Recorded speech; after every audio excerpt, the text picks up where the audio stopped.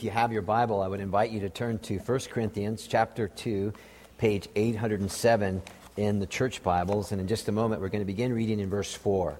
1 Corinthians chapter 2, beginning in verse 4. And while you're turning there, just let me say to you, as always, if you have a question about Jesus Christ or what we have said or sung or read this morning, I would be happy to try to do my best and answer those questions for you when our time this morning is through.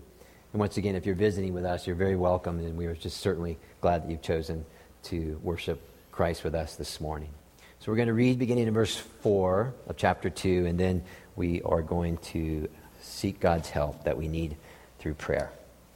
Verse 4, "My message and my preaching were not with wise and persuasive words, but with a demonstration of the Spirit's power, so that your faith might not rest on men's wisdom, but on God's power.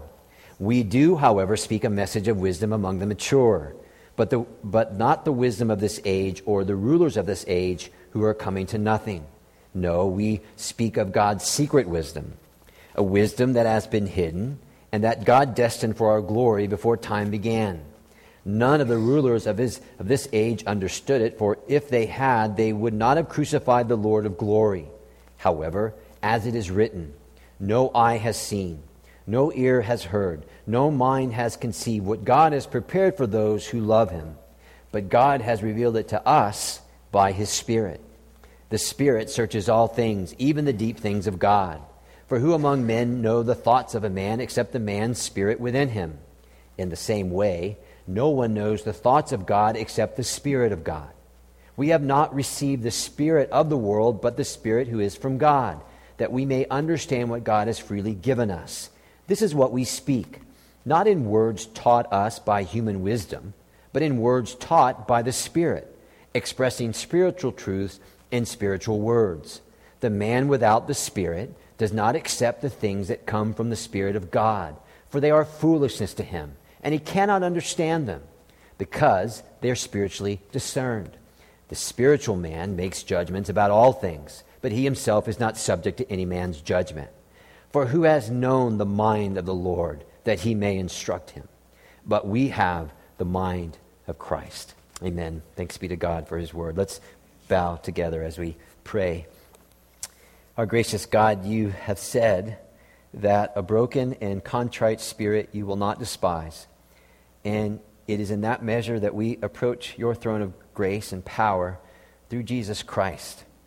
And though our sins, Father, are worthy of our ultimate suffering and worthy of the removal of your presence and support, we thank you that our just penalty was paid fully by your precious Son on Calvary's cross. Therefore, Father, because of Jesus, will you please grant to each of this morning, through the power of the Holy Spirit, the ability to understand these verses, that we would be given the grace to love you with our mind, and so we would love you then more dearly and then follow you more closely. And as always, God, may in the foolishness of what is preached, may you be pleased to save. Father, we depend on you now for everything. And so we ask these things in your Son's name, Jesus. Amen. Well, Paul has written to God's church in Corinth. The church has a difficulty. The difficulty is disunity. The byproduct of their disunity is, by and large, immaturity. And if you would just allow your eyes to move forward for just a moment, you'll see in the beginning of chapter 3, Paul is concerned about what is happening in Corinth, insofar that those who are in Christ and should be going on in maturity are not. And they needed to be addressed in chapter 3 there as worldly, which Paul labels babies needing milk, unable to digest meat. And their immaturity, and this is very important, their immaturity is not revealed in the fact that they have only been Christians a little while. No, their immaturity is revealed in the fact that they are quarrelsome, that they are argumentative, and they are disruptive in the family of God. Therefore, because Christ loved his church in Corinth, he will not forsake his church in Corinth, just as a loving mother would never find herself forsaking her slowly developing child. It's her child. How in the world would she behave otherwise? And so what Paul does then is to apply theology. And again, this is fundamental that we understand this. He applies theology, he expounds the message of Christ and him crucified, and that is God's remedy for their disunity. So 2 weeks ago, we learned that Paul told the church in Corinth that when he arrived, he was a weak, fearful, trembling man who only had one string to his bow, only one note on his music sheet. You can see it there if your Bible's open. 1 Corinthians 2:2, I resolved to know nothing while I was with you except Jesus Christ and him crucified. And God did this, says Paul, again to your Bibles, to clearly show what many people have trouble understanding in these days, that the whole of their salvation is only all of God. That's verse 30 of chapter 1. It's because of God alone that you are in Christ alone.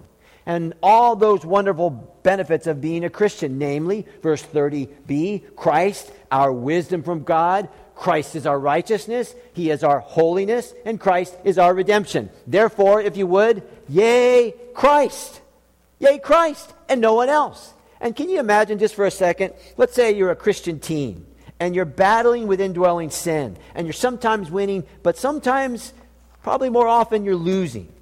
I mean, what do you do? Well, I heard the voice of Jesus say, come into me and rest.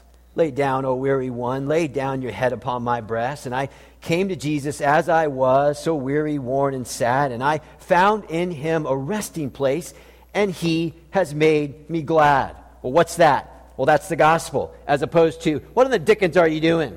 You know, come on, shake it up, you dirty, rotten scoundrel. You're embarrassing your mother and I. Or, well, come over here. In fact, really come over here. We've got some in-depth, high-level teaching, and we'll help you get right. We can do it. Says John Calvin, self-justification is the pestilence that most effectively leads to our destruction. So what Paul is doing here, he's taking great pains to explain to his readers that the gospel and all of its effects, God's wisdom, owes nothing, absolutely nothing to human wisdom or to a human being or a human personality or human intellect or human methodology, in order that no human can boast before God about, well, this is our technique and this is the one, our methodology, this is the one, worldly wisdom applied, so that no one will boast in themselves or boast about some other terrific man or other terrific woman. Because what Paul is saying here is that if anyone comes to Christ, it will ultimately only be as a result of the Spirit of God moving in the heart of a person as his Son is proclaimed. And that is it. And if you think about that, that's why Paul reminded them in chapter 1, verse 26. Do you see it there? Think about what you were when you were called. Not much. And then Paul says, chapter 2, verse 1, think about me when I preach to you. Not much. And then think about the fact that by and large, verse 27 of chapter 1, that God chooses the not much to shame the really somethings, to shame the self-assured. Because only God can make dead, lost people alive and converted people. And mature people, spiritual people, understand this. So that you can see in chapter 2 there, beginning around verse 6, we come face to face with the truth that while the Corinthian church may have all kinds of wrong distinctions and divergence, I follow him, I don't like him, I do like her, I don't like them, that's verse 11 of chapter 1, where they might have all kinds of distinctions, God has only one. And the one ultimate distinction that has any real lasting meaning whatsoever is between those who are spiritual and those who are unspiritual.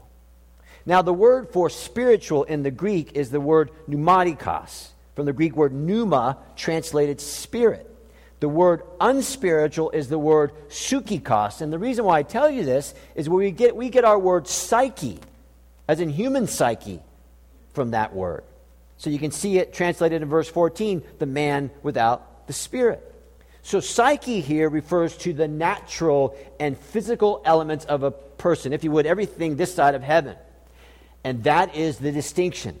Because the Bible explains to us that the psyche, the natural man, lives his life treasuring everything that's carnal, everything that's material, everything that's fleeting, everything that's just now, that we can see with the eyes.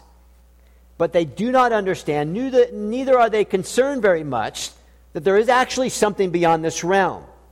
Now, certainly they may consider life after death when they get a troubling report from the physician. I mean, who wouldn't? Or say someone dies, especially an untimely death. Or they may think about God in some generic sense and during, different seasons of their life.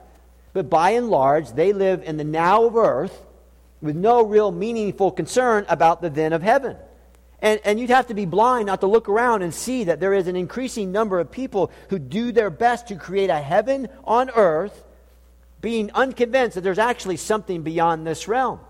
And besides, some of them say, everyone knows if there is a heaven and if there is a God, then a good God is bound to accept a good person doing the best that they can.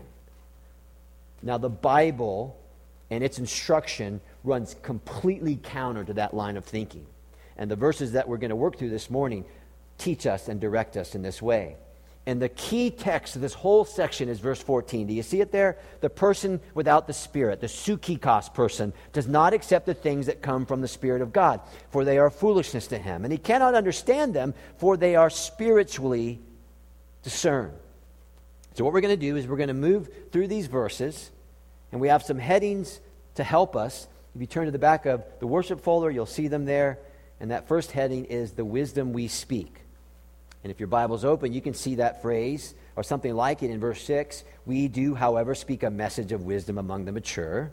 And then in verse 7, you see it there? We speak of God's secret wisdom. And so what Paul is doing here, he's establishing that there is a false temporal human wisdom. And by its very nature, it opposes all of God's wisdom. It opposes God's gospel. But there is a true, lasting, divine wisdom which actually flows out of the gospel. Think of it this way. This is what Jesus said. What does it profit a man if he gains by his wisdom the whole world, the material world, the intellectual world, the business world, the athletic world, the sensual world, or even his personal world where he has fastened a world to his own taste? What does it profit anyone if they have all that but lose their souls? Answer, says Jesus, nothing. And that is the result of human wisdom. It does nothing in light of eternity. It does nothing in light of the certainty of death and the judgment that is to come. Human wisdom saves no one and is an absolute useless substitute for the gospel. And that's why Paul writes there in verse 6b, it is coming to nothing. Kata argeo is the Greek word. It means it's coming to a point of no consequence. Human wisdom has no upshot. At its peak, it is insufficient. In fact, it's peaked way too early. If you like, it just has laid a great big goose egg.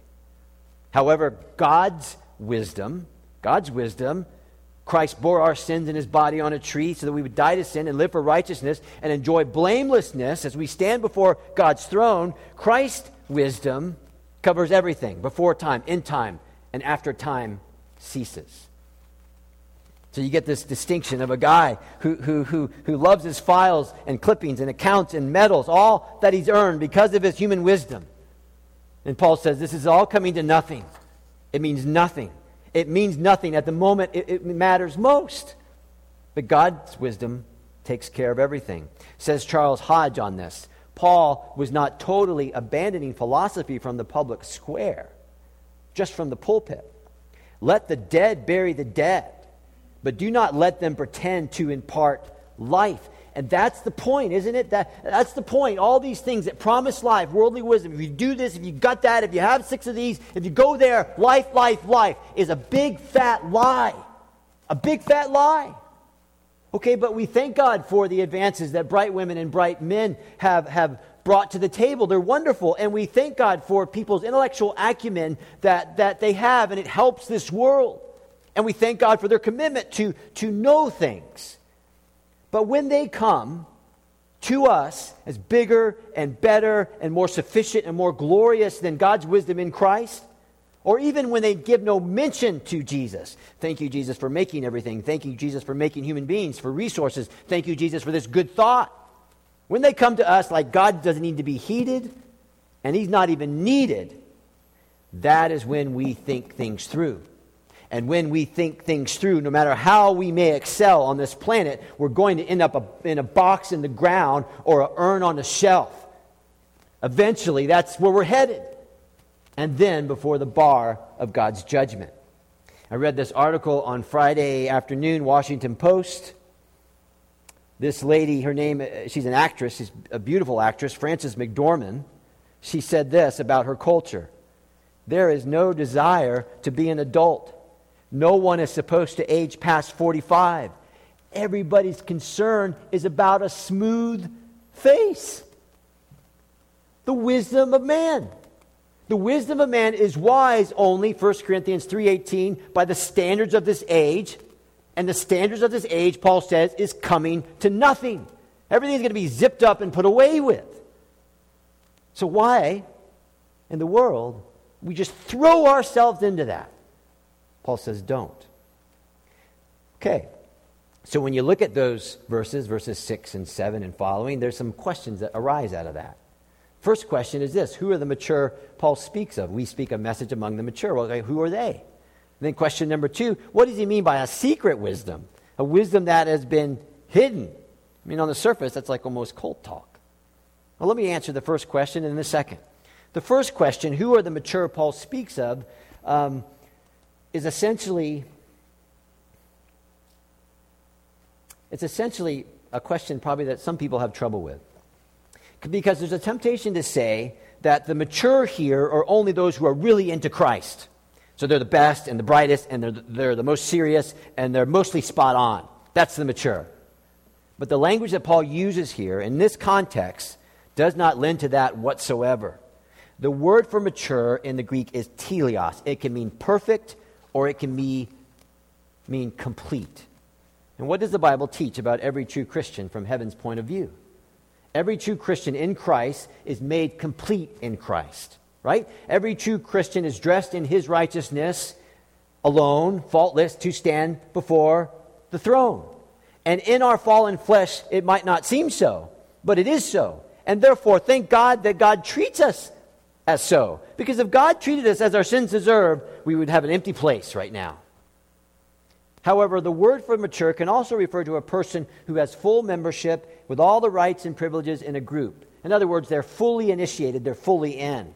And that is what Paul is saying here. Because remember now, think. The problem in the Corinthian church is disunity. My guy, our ways, our group is better than your guy, your ways, and your group times 4. Right? So why would Paul lead them to another argument? Okay, we have a 2-class system in the church, the mature and the not so mature. He wouldn't do it. That's why I said to you, the contrast in chapter 2 is only between spiritual, those in Christ, and unspiritual, those without Christ. So don't be misled. There's no higher doctrine set aside in the Bible for the equivalent of whoever we are, the Special Forces or the Navy SEALs. Because if there was one lesson for one group and another lesson for another group, then that would mean Paul would have lied in 1 Corinthians chapter 2, verse 2, right? Because, okay, we gave you Jesus Christ and Him crucified, but in a back room somewhere where the real crack group, we gave them higher level teachings of Jesus. Okay, think with me for a moment. Isn't that kind of thing we hear so often in our day? Leave your plain old church and come to advanced classes at place X, right? Bring your sleeping bag and bring some money and come on over because we are so serious about Jesus, and you know that they're not serious about Jesus. That's near cult stuff. And we have to be careful. The contrast here is between the wisdom of the world and the wisdom of God. It is not between a higher and lower level Christian teaching. Think, what would Paul pull from?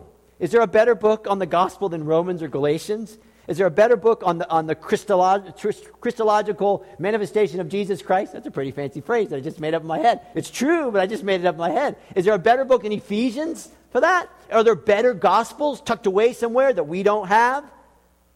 No, the only distinction the Bible makes is not between higher and lower level instruction. The only distinction is between the arrangement of that instruction, the ability of the listener to comprehend the instruction.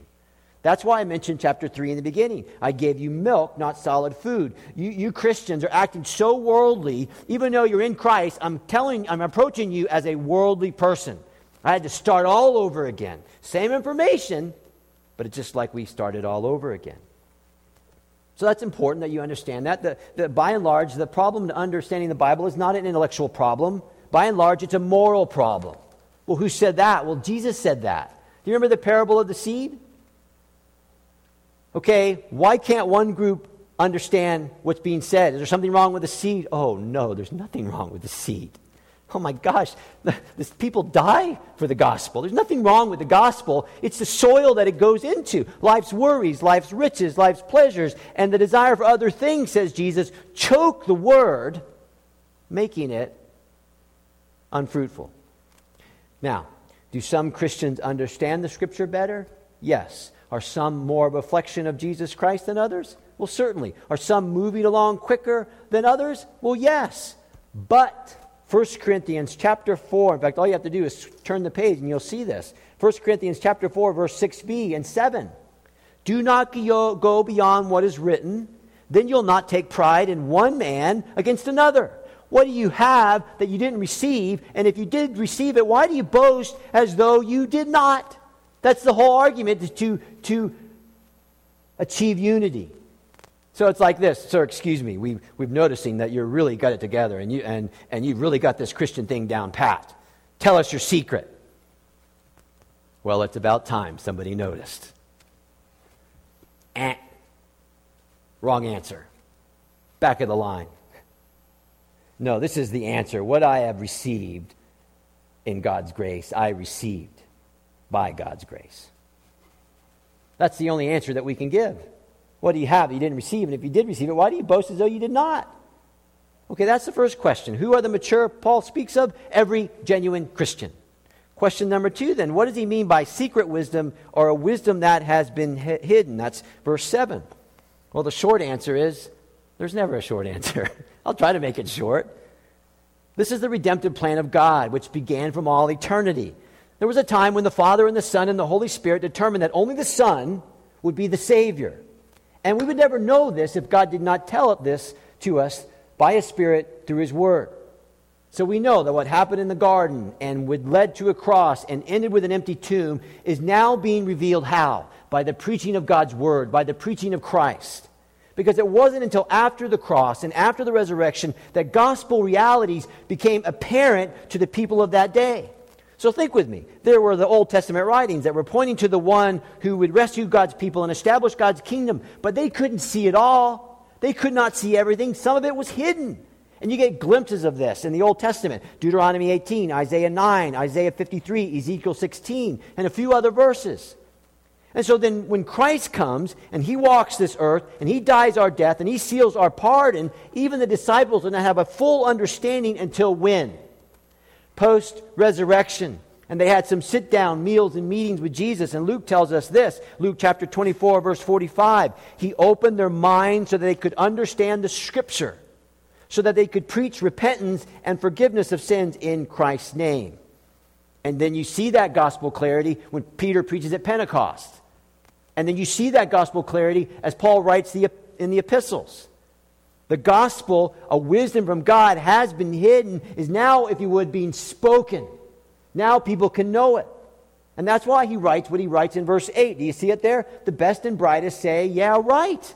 This is all foolishness. But that was to be expected. If the rulers of this age understood the message of the cross, the wisdom of God, on a human level, Christ would have never been crucified. The crucifixion of Jesus was the greatest act of injustice and cruelty that has ever been committed. How could this have happened? Well, verse 8. But here's the wonderful thing. This is one of the things that make God so wonderful. The eternal plan of God, the wisdom of God, turns the whole thing upside down, and He takes a horrible situation and He turns it into a wonderful situation. That is God's specialty. He takes some bad things that come our way, and He pulverizes those things, and He shapes them, and He makes them good things. That's the song, right? God makes beautiful things out of the dust. So God takes the greatest injustice of humanity, and He flips it, and He makes it the greatest opportunity for humanity that's ever existed. Incidentally, and in passing, a number of commentators look at verse 8, and they say verse 8 is actually the spiritual world. So the powers and principalities and spiritual wickedness places in the heavenly places that we read about in Ephesians 6. And so commentators said this is not about rulers. This is about the demonic world. But there's a huge problem with that. The huge problem is that the demonic world always understood the message of the cross. Let me just give you one example. This is in Mark's Gospel. Chapter 1, a man is possessed by a demon. They cry out, verse 24, "What do you want with us, Jesus of Nazareth? Have you come to destroy us? I know who you are, the Holy One of God." And again, verse 34, the demons were silent because they knew who he was. But Peter, when he's preaching to the crowds, Acts chapter 3, "You acted in ignorance," he says, "as did your leaders." And Jesus himself said the same thing on the cross when he prayed, "Father, forgive them. They do not know what they do." They don't understand. So you can see this verse 8, it's important why we say this. It's not about the demonic world. It's about this world, this historical context. If they would have known, it wouldn't happen. But as we said, God takes bad things and he makes them beautiful things. Okay, that's our first heading, the wisdom we speak. Well, what is the wisdom that we speak? It's Christ and him crucified. Is there anything better? If there's anything better after church, tell me. There's not. Well, who are the mature? Those who have repented and placed their trust in Jesus Christ. That is how powerful and that is how glorious the gospel is, because God has no basement where he keeps the less desirables. Be mindful of that.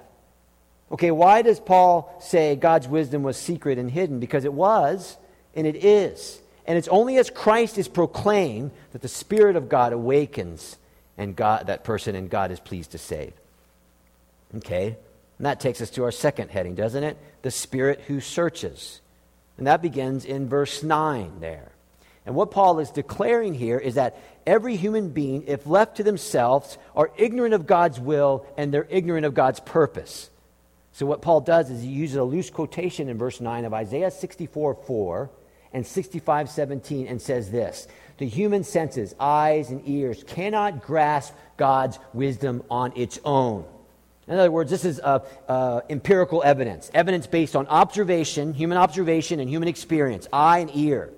That is vastly insufficient to remove one's ability to understand God's wisdom in Christ. And even human reason, the mind, verse 9b, the mind cannot conceive what God has prepared for those who love him. So do you see what he's saying? On our own, listen carefully, on our own, no one can understand God's wisdom in Christ. So verse 9 is saying, as we often say around here, there's no intellectual road to God. Apologetics are wonderful and they are helpful, but without the Spirit of God doing what is needed, apologetics, as great as they are insufficient. Because no one has ever come to Christ on their own by deductive reasoning or by their own observation. No one. And verse 9 then is not exclusively about heaven. It's not. It will lead to heaven, sure, but it's about the depths of the gospel graces. And what Paul wants us to know then is how the third person of the Trinity, namely the Holy Spirit, is the strength behind all of this. And he wants us to know that so that readers would have a solid steel confidence in the truth as it's written in Jesus. And that begins in verse 10. In fact, if I was taking notes, I'd write verse 10 and then I'd write the word revelation. Because that's exactly what is happening. But God has revealed it, his wisdom, his Son, his gospel to us by his Spirit. Now, the us in the passage is not us here. Not yet. It's written in the emphatic in Greek, so it cannot refer to every Christian. Not yet. Because none of us here were the recipients of divine, direct revelation like the apostles were. So it's not us, not yet, and certainly not in this way. Paul's building a case here. So again, back to our context. The context is disunity. Everyone thinks they know better. Everyone thinks they know the Spirit. I know what the Spirit is doing. I can tell you what the Spirit is doing. Group 1, Group 2, Group 3, Group 4. Paul's medicine, chapter 4, verse 6 of 1 Corinthians, don't go beyond what is written. Because what is written, verse 10 of chapter 2, was revealed to us, apostles, by God's Spirit. Paul says the exact same thing by way of principle in Ephesians chapter 3, verses 4 and 5, where the mystery of Christ, including Jews and Gentiles, becoming one man in Christ, this is what the Bible says, has now been revealed by the Spirit to God's holy apostles and prophets. And these apostles and prophets are the foundation of the church, with Jesus Christ being the chief cornerstone. In other words, God is the authority of revelation. The Spirit is the communicator of that revelation, and the apostles are the original recipients of that revelation, and every one of us here are benefactors and stewards of that divine revelation. It's good, isn't it? It just removes all the potential error that we can have, all the subjective kind of hoo-ha that we might have in our mind. Think of it this way. We received it from the apostles, who wrote it by the Spirit, who received it from God. And what Paul does then to reinforce that truth, verse 10, the Spirit searches all things, even the deep things of God. Then he says the Spirit is the searcher. He's the only one who can do everything that was needed in this examination of God to reveal what we could never know on our own. I mean, think, who can conceive of a being who has no beginning? Who can conceive of a being who is endless? How else would we know that God is immutable, that God is omniscient, that He's everywhere all the time, all over the world, fully? God is all-powerful, eternal. How would we know that God is committed to sin-filled people like me? So committed that He dies my death. Now, get your head around that one. God dies my death. And that He's committed to bring me safely into His heaven. Now, how in the world could we know that on our own? Well, the answer is that we can't. That's why he writes in verse 10, the revelation, the Spirit searches everything, even the deep things of God. And that's why we can speak with conviction, Sunday by Sunday, or on a Monday, or on a Tuesday with our friends. We speak with conviction about the truth as it is in Jesus from His Word.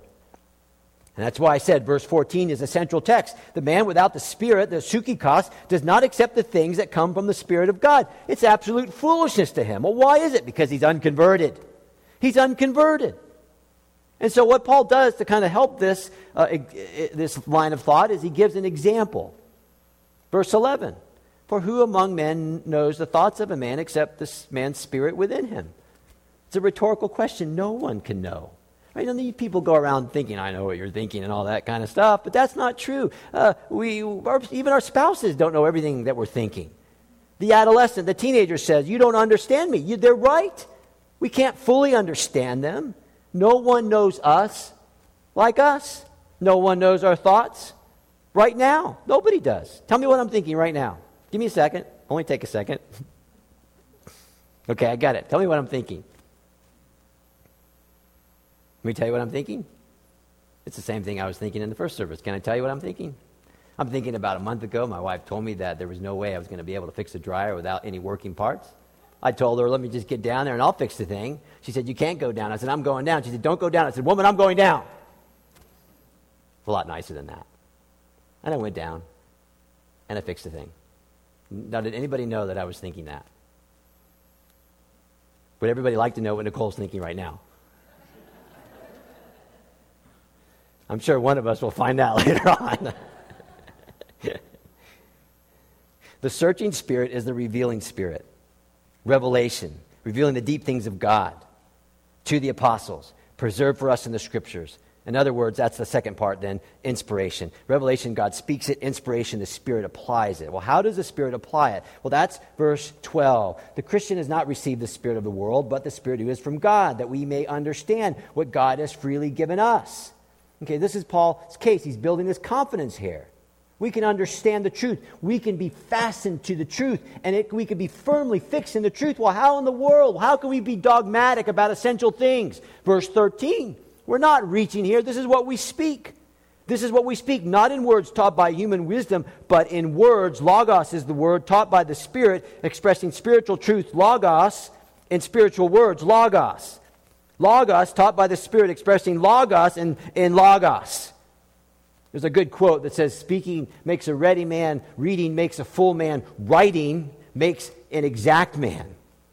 And that's what the Spirit is doing when He gives us the Word. It's exact. Yeah, we might have trouble understanding the thing, but it's exact.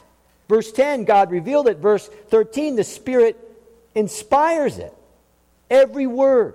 The plenary, inerrant Word of God, the intention of the author, poetry, parable, history, allegory, theology, every word understood in its context is true.